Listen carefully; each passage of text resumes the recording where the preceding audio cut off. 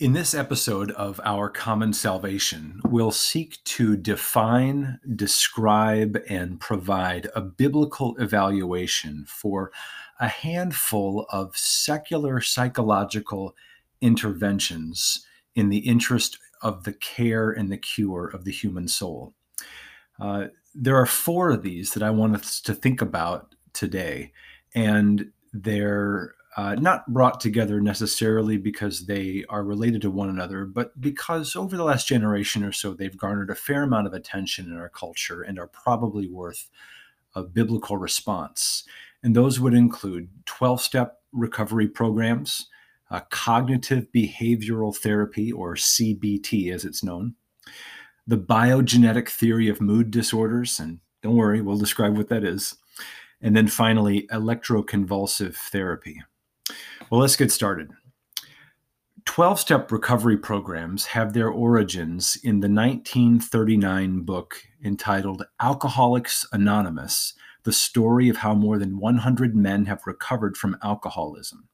This is also known sometimes as the Big Book or the Big Blue Book in 12-step circles. A 12-step program is essentially a form of personal and group therapy that focuses on freeing persons from enslavement to substance abuse by working the so-called 12 steps featured in the Big Book.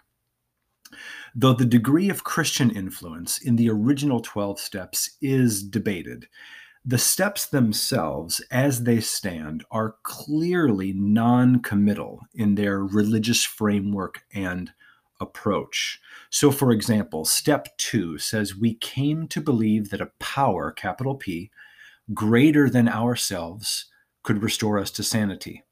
Step 3, we made a decision to turn our will and our lives over to the care of God, capital G, as we understood Him.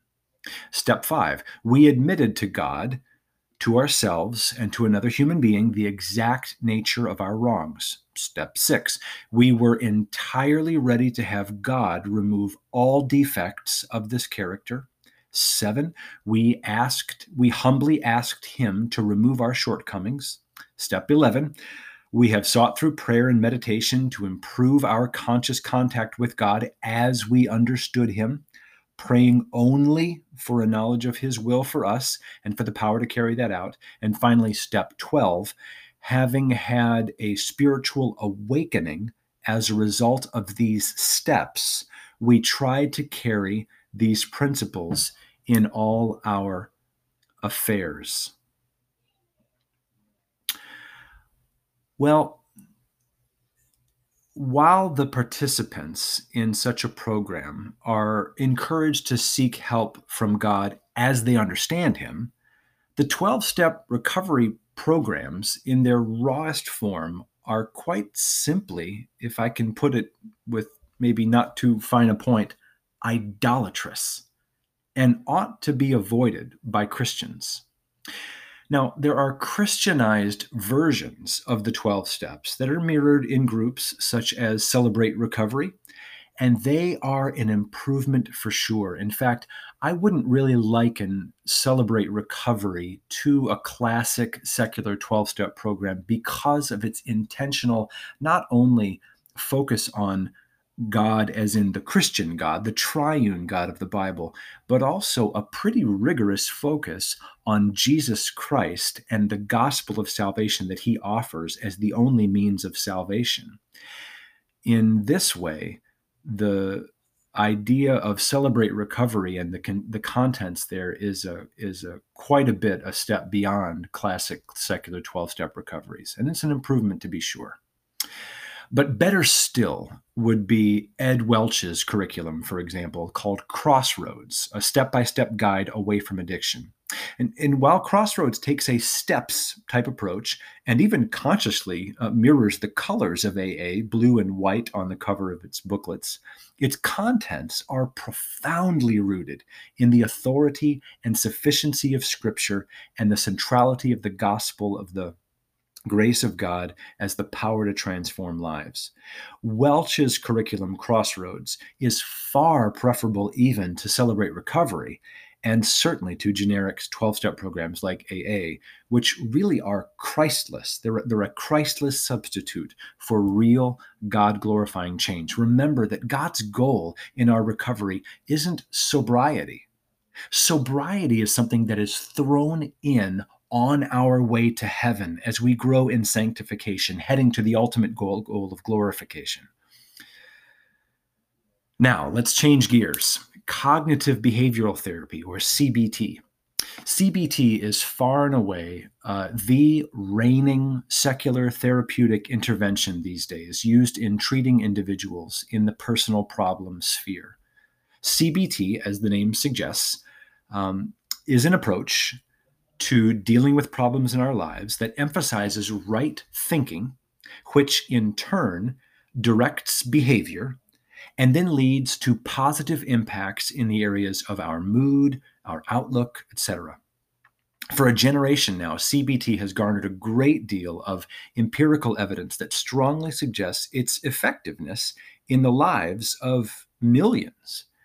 And furthermore, many evangelical psychotherapists embrace this therapy with enthusiasm as they believe it comports well with a biblical worldview and can be grounded in Holy Scripture. While there's no doubt that much of CBT's effectiveness is indeed due to the superficial affinities it shares with the biblical vision of change, so think of Romans 12:1, be ye transformed by the renewing of your minds, or the way that Paul talks about learning Christ and the transformation of the mind in Ephesians 4:17-24. Or when Paul discusses the importance of taking captive every thought to the obedience of Christ, 2 Corinthians 10:5. It's true that it shares these superficial affinities of the priority of the mind as a biblical vision of change, but it's also true that CBT, cognitive behavioral therapy, in its secular version, falls woefully short of the broader scriptural picture of sanctification as grounded in the gospel. While CBT does reflect a surface similarity with the way in which the biblical authors describe personal change, there are too many missing ingredients for it to be an intervention that a biblical counselor can use in good conscience. And by the way, when we think about CBT, we would also consider mindfulness therapy to be a very similar subset, actually, if you will, from the broader umbrella of CBT. Mindfulness therapy tends to be probably the big dog in the room right now with regard to this approach. But the fact of the matter is, mindfulness and CBT in general are bereft of a God-centered orientation, Romans 11:36. Mindfulness and CBT, they underplay the role of the human heart, Jeremiah 17:9, Proverbs 4:23.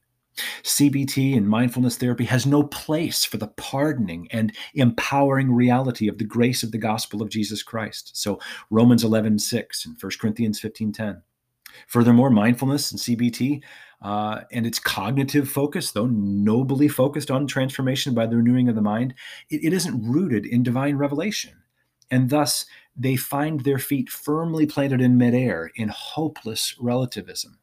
2 Peter 1:3 and 4, 2 Timothy 3:16-17 would be the biblical response here regarding the sufficiency of Scripture. Now let's shift gears once again. The biogenetic theory of mood disorders posits that individuals who suffer from depression, maybe bipolar, or any number of other disorders have an uneven level of brain transmitters, namely dopamine or norepinephrine or serotonin.